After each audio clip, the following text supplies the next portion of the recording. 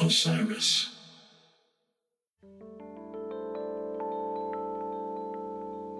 Hi, I'm Lara Bennett, and you're listening to Highway Butterfly, the stories of Neal Casal. Neal was a gifted singer, songwriter, musician, and friend to many. He released 14 albums as a solo artist and collaborated on countless projects with other musicians. After his passing in 2019, his friends and family created the Neal Casal Music Foundation to provide instruments and music lessons to students in New York and New Jersey, and to support organizations that offer musicians mental health care. One of the featured projects of the newly formed foundation is the tribute album Highway Butterfly, The Songs of Neal Casal, a sprawling 41-song collection bringing together a galaxy of rock and roots luminaries. We've asked the contributing musicians to share their memories of Neal and their stories of making the record. Highway Butterfly, The Songs of Neal Casal is out now. Purchase the album and learn more at nealcasalmusicfoundation.org. Hi, Lauren. How's it going? Hey, good. How are you? Good. Thank you so much for joining. Of course. So, Lauren, this is the first interview that I've done since Highway Butterfly has been released out into the world. How does it feel to have it out there? It feels great. I feel like it's a big deal. You know, it was a huge project for everyone involved, and it's such a beautiful way to honor our friend and also showcase all of these amazing artists and their musicianship and voices. So I'm really excited. Definitely. Yeah. Reception seems to have been amazing so far. And your contributions are, so beautiful. And you're on quite a few songs. You obviously do your own version of Lost Satellite, and you also do a lot of backing vocals. Yeah, I was kind of camped out in there for a while. That was home base for a while. That's awesome. I wanted to start off by talking about how you met Neal. Can you talk about how that happened? Yeah. I am from Santa Barbara, and I met Neal completely independently of this huge group of friends that we now share. I just met him at a show at Soho. He was living in Ventura at the time. And he opened a show for the All Laws, and I just, it was like a weeknight, and I went to go see the All Laws, and I was like, who is this guy? I didn't know who he was. So it was kind of a cool, friendship independent of this whole, amazing scene, which now I totally, give credit to him for introducing me to all of these people. It was I had no idea that world even existed at that point. It was just a dude who played guitar that I met. So it was cool. And then he, found out that I was a songwriter, and then we'd hang out, write songs, sing together. And then it became kind of, a little duo. It was rare. We only played a few shows, but it was really fun. That's awesome. So I wanted to ask you a bit more about playing together. There's a few videos on YouTube. And I think I have a bootleg of you guys playing Sleepless Nights and some of Neal's songs together. So how did that come about? Send it to me. Sure, yeah. I have all the bootlegs. But what was playing with him like? It was awesome. He was super hands off and really let me kind of do my thing. But at the time, admittedly, I hadn't sang harmonies very much. I thought I had, but I hadn't. So he was really a good mentor. He wouldn't necessarily tell me what to do, but he definitely pushed me in the right direction, gave me really cool stuff to listen to for references, and that I feel like that's how I kind of got a crash course in singing really tight harmonies with another singer. So grateful for that forever. That's really cool. And I think in that Sleepless Nights especially, it's very apparent and is very much, obviously a Graham and Emmylou thing. And you sound, it's really beautiful. Your voices are magical together. Through the sleepless nights, I cried for you and wondered who is kissing you. Oh, these sleepless nights will break my heart in two. it was so fun, and it was always just kind of like a thing that we were going to do more of in the future when things chilled out. And it, you know, obviously it didn't happen, but it kind of like, it set the groundwork for me to do a lot of other musical collaborations that I think he'd be really stoked about. Right. That's pretty amazing. So what kind of stuff did he send you to inspire you? Definitely like the Graham and Emmylou stuff, but then like he sent me, I mean, honestly, I learned a lot of it from his own music that he sent me. And it's funny because the Lost Satellite track he sent to me, and he was like, I'm not super stoked on this version. I just want you to know, but we're going to do it stripped down. And like, I had that in my head kind of when I chose to do that song. I was like, I wonder if he would have wanted to do it like even slower, because it's slow and it's like dark, but like my whole vision for it was like, let's just really like pull the melodrama out of the song, you know, like slow it way down and give it this kind of like cinematic thing, which it deserved.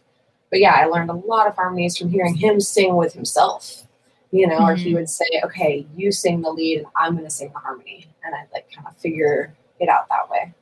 So yeah, definitely he was a good teacher. Oh, that's really cool. So when you guys sang together, like, what was that like? And like, what did I don't know, I just want to know about like these teaching sessions, what kind of advice he gave you? They were so quick. It was like, we sang a few times at his house in Ventura. And then there would be like, you know, when we played in Big Sur, we had like, because he was playing with like 5 other bands, you know, and all our friends were there. So it was like, okay, like, we've got like 10 minutes, like over here by the river, like get over here and let's like just practice this really quick, you know? So it was usually like run through it a few times. And if it sounded good, we'd be like, all right, let's do this.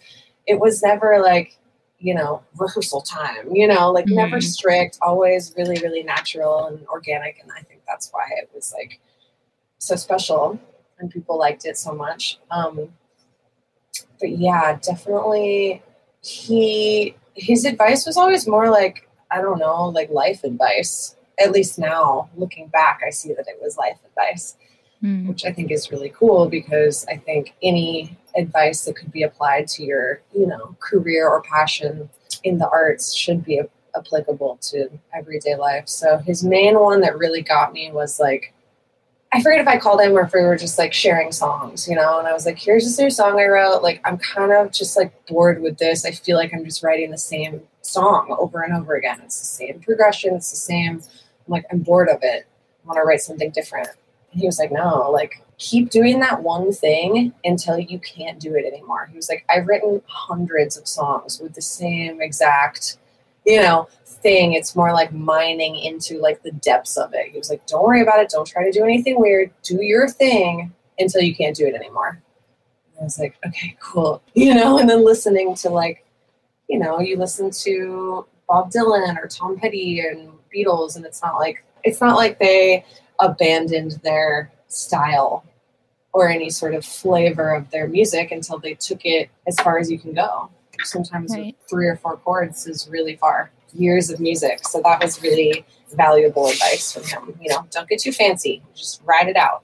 Yeah, that's a really good advice. And yeah, you know, less is more and keep it simple. Yeah. We always talk about, you know, his style of playing is like so understated, but that's why it's like so elegant and beautiful.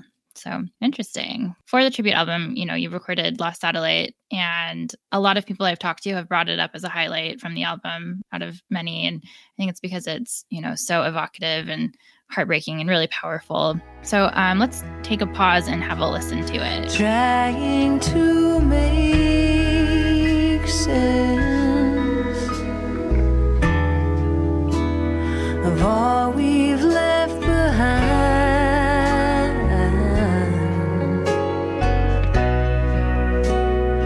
Is there a difference?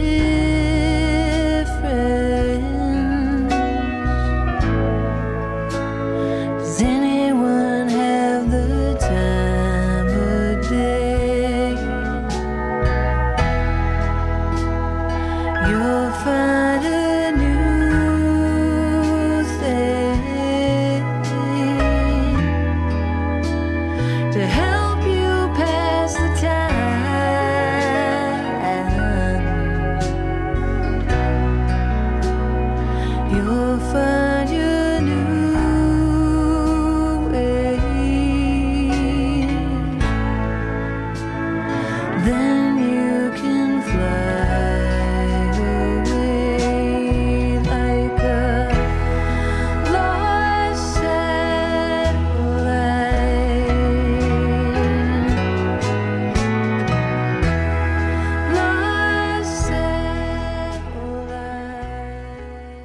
imagine that recording this was easy. Can you tell me a bit about the recording process at Jim Scott's? So we had sort of decided, trying to remember exactly how this went down. I think I had chosen a few songs that I'd want to do that like came to my head quickly, and a few of them had already been sort of claimed by other artists and people who are, you know, friends. And I was like, oh, okay, good, they'll do great. Like, you know, I was like rooting for everyone to find like the perfect song.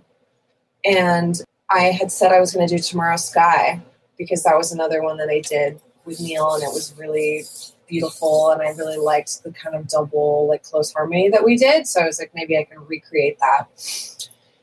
And John Graboff learned the guitar part, I'm pretty sure, and like we like had, it was like the day before I was supposed to record it. And I don't know, I think I was just listening back to some stuff, and I was like, you know, I think I have to do Lost Satellite. And the feeling was sort of like, yeah, I was kind of scared of it, but I knew I could do it. I knew I could sing it really, really well. So I was like, all right, none of this has been easy. Let's just power through this. And I know I can get like a really good capture, especially knowing the guys who were going to be playing. I was like, this is perfect. So yeah, we went in there and everyone was kind of like thrown for a loop because everyone had like learned the other song. And I was like, don't worry, I got this. It's super easy. And yeah, it just sort of happened. And Adam was playing the grand piano, and it just, I don't know, everything clicked. I want to say we didn't do more than like 10 takes total. It just was like this beautiful live experience. And the song really, I think the song really like guided us through it. It was really, really cool. It's an amazing version. And it sounds like it was very much in the moment, just like you're, practicing with Neil, like, let's do this right now. And yeah, it was kind of, and there wasn't a whole lot of polish on it, and I talked to Jim. I was like, do you want me to redo the vocal? Should I do a harmony? And he was kind of like, we'll see what it needs in the future. Let's put it down and we'll come back to it. And I never heard another thing about it. and hearing it now, I think we made the right choice, which was just to kind of leave it as that little time capsule. Because it was fresh. It was really, people were hurt. It was, we were hurting for sure. And I think you can feel it, but it feels strong to me. Mm-hmm. Yeah, I mean, strong emotions make for great music. And, throughout these interviews, the recurring theme that's come up has been that, Neil had a way of hiding things in plain sight lyrically, kind of, masking like really, painful sentiments with like very bright and sunny melodies. But the song is so raw. And for me, it's like, it was always hard to listen to even before. Yeah. So I can imagine that it was pretty raw while you were there. I mean, even when he first showed it to me, I'll never forget. He was like, okay, like, he was like, the song's kind of gnarly. I was like, yeah, it's very raw, and like you said, even before we lost him, like even to hear that and be like, ooh, like where does it come from? Right. And for me as a songwriter, it's like the fact that came through to him so strongly that it wasn't a matter of like, okay, how do I say this more elegantly? How do I say this in a way that's not going to freak anyone out? It was like, no, like that's the line that came through, And yes, it is a little bit spooky looking back and thinking of how long ago he recorded it and how long ago he wrote it, and that sentiment and that feeling was there, It's definitely one of those that wasn't hidden, Yeah. It was loud and clear. So yeah, it's an intense experience to sit with that song for sure. I'm sure. Well, speaking of, let's pause and listen to Neil's version.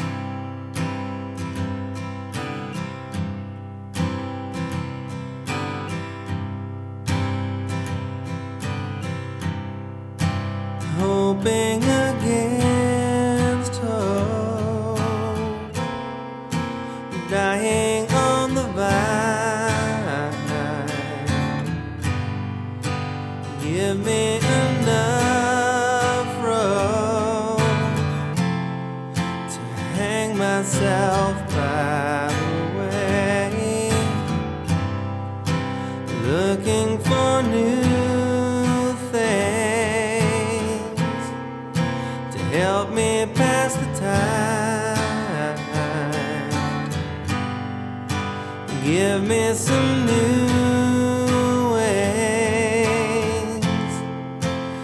help me to fly away like a lost satellite. Lost satellite. Lost satellite. When will they find me? So you heard this song when he had just written it. And so that was like a really long time ago. So you'd known him for like a really long time. He had already wrote it, so I think he had a vision for this song to be sort of a folk song. Mm-hmm.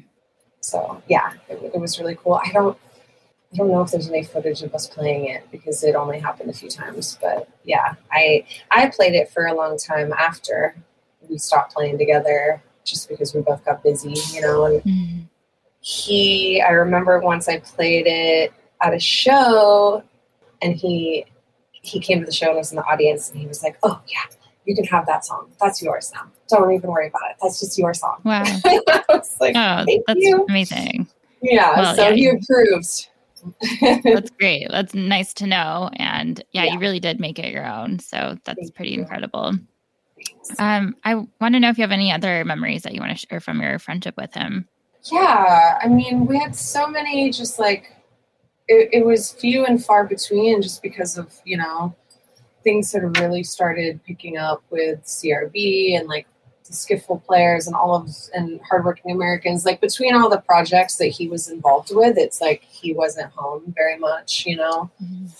But I, being kind of like a little, you know, traveler myself, and like I'd be on a little tour, or I'd be traveling and be like, "Oh my God, CRB are in, you know, Memphis tonight," or whatever. Like, I'm an hour away. So we'd see each other on the road. But the best were those little gigs, you know, like the Mollusk Jamboree gig in Big Sur was just like so magical. And we did one up in Ojai at the Ojai Rancho, and that was just like tiny and like under a tree, and like little kids and dogs everywhere, and just like it was those little special ones where we would kind of like finish playing and be like, "Did anyone see that?" You know, like, is that our little secret? And I remember one time we played at the chapel. I think it was like the night before New Year's Eve, 2013 or something. We were up there, and Neil was like, "What are you doing? Like, what are you doing tomorrow?" I was like, "I don't know, go home, like hang out." And he was like, "Let's go to Big Sur and just like chill for New Year's Eve and like not have to like do anything." I was like, "Okay, that actually sounds really good." And so we just like went, played music, hung out in the redwoods, and it was just this cool relationship where it wasn't romantic. It wasn't really a band, you know. It's not like, "Oh, this is my bandmate." It wasn't working. It wasn't romantic. It was like just like a badass like friendship, mentorship. And like, yeah, I haven't really had anything like that before or after. So it was like this special thing in my life, but that also, I believe, like propelled me into this world that I'm in now with the people most of the people that I know that I'm close with and working with, I know through Neil.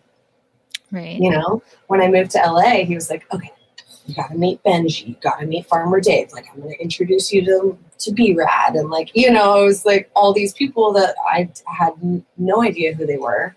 Mm-hmm. And then I started to see it. It's like the path kind of opened up, and he was really good. He saw it. And I've heard that about him from a lot of people, is he was always the guy who was like, you need to come here. You need to meet her. You need to meet him. Like, he was a really good connector.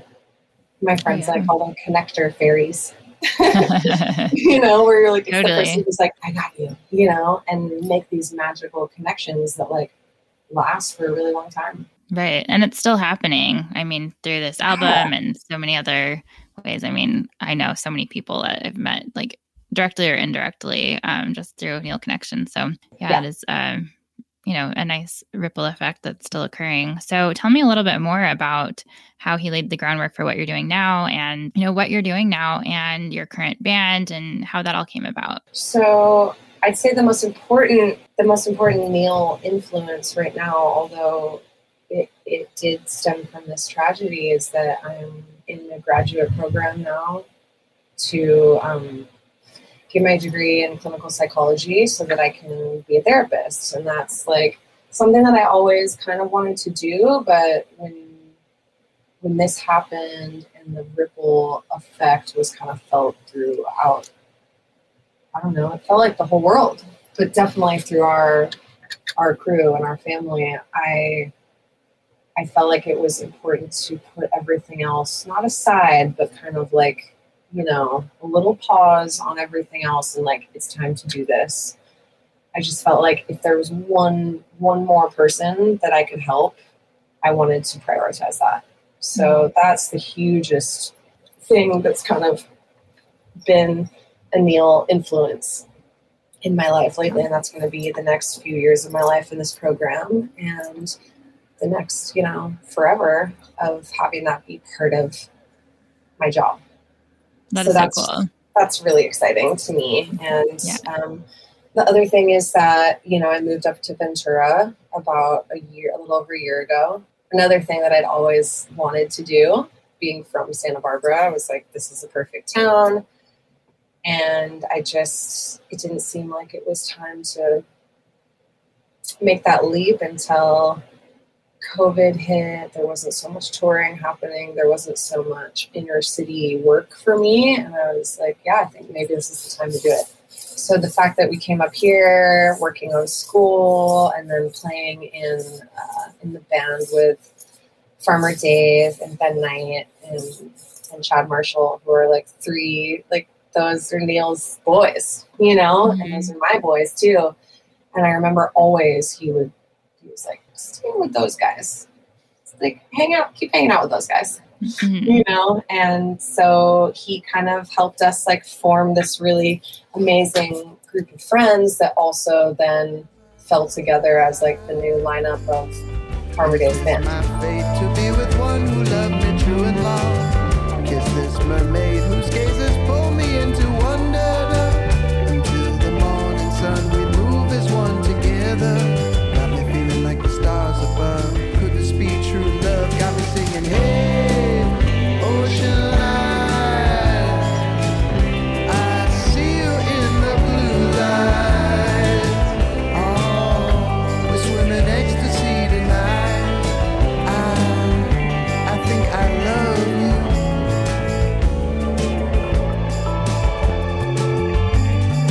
Now so soon. Honey, how have those eyes gone so cold? My, how the canyon has glowed, and the past life drive no show. So we're having a really good time. We've made a record with Dave Schools, and the curation's gonna, you know, be supporting us, and we're all forming this like multi-headed dragon, you know, that seems like it stemmed from the Neil connection, at least for me, for sure. That is really amazing. And congrats on going back to school and Thank you. You know, committing. And I know you just finished your first semester today. So congrats. Yeah, last week. So yeah, it's happening. 7 more to go.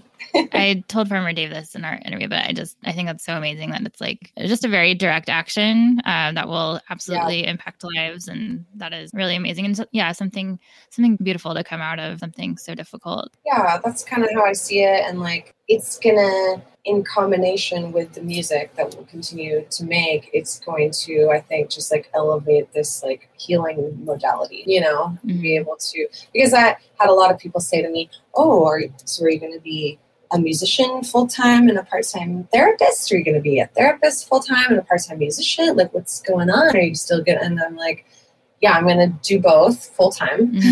Yeah. And hopefully they will both like kind of carry each other to like a next level.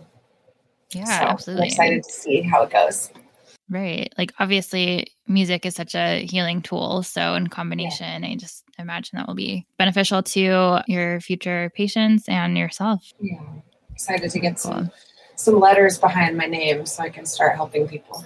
That's awesome. So you're also on a couple other tracks. So I wanted to ask you, just what are some of your favorite songs from Highway Butterfly? Oh my God, the ones that I did, I feel like I will listen to those songs forever and just be like, oh, like such warm and fuzzy feelings, because it wasn't only the moments of singing in the booth, which are like, it's just a surreal experience in its own, because Jim's studio is so beautiful, and it's like every little tiny square foot of that place is magical, and it's all like so much care is put into it, and there's so many cool things to look at, and it just like makes you feel like you're at home, and you're also in this like creative, magical fairyland circus place, So I was like, okay, this is so fun. But then you step out of the booth, and there were always friends there, and people coming to visit and support, and great conversations, and Jim making dinner, and like it's just like, I mean, it felt like the clubhouse for a while. So the ones that I definitely contributed to and love so much are Jesse did The Losing End again, which we've done before in New York for the tribute show at the Capitol, and then also in LA. So we'd sang it before together, and it was tight and kind of ready to go. And then Rachel Dean did So Far Stray, and I love singing. We've also sang together a lot over the last decade or so. So that was really, really cool. And then, singing like with Krasno and Marcus King and Alex Koford and Courtney J and Leslie Stevens, and just like all these people who not only are like dear friends of mine, but also I'm like, you guys are the most badass singers ever. So it was like, it was like fantasy camp for recording. So cool. All right. Well, Lauren, thank you so much for your contributions and your beautiful voice and sharing all these memories. Is there anything else that you wanted to mention? No, just, like, thank you to everyone who's listened and contributed to the foundation. I think it's really important that, we just keep pushing, into the future in a more positive way. And like, I know a few people have mentioned this in these interviews, but if anyone is having a hard time, like, please reach out. You can reach out to me, to Farmer Dave, to any of us. We're ready. We're geared up and ready to help. So I hope everyone's doing well.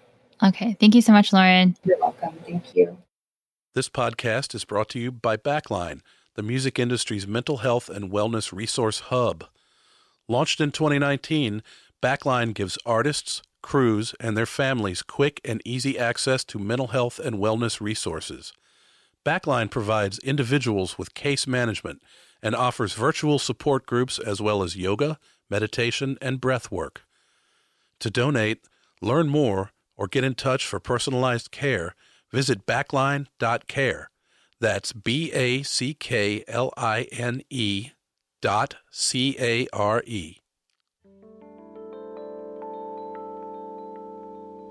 Highway Butterfly, The Songs of Neal Casal is out now. Purchase the album and learn more at nealcasalmusicfoundation.org.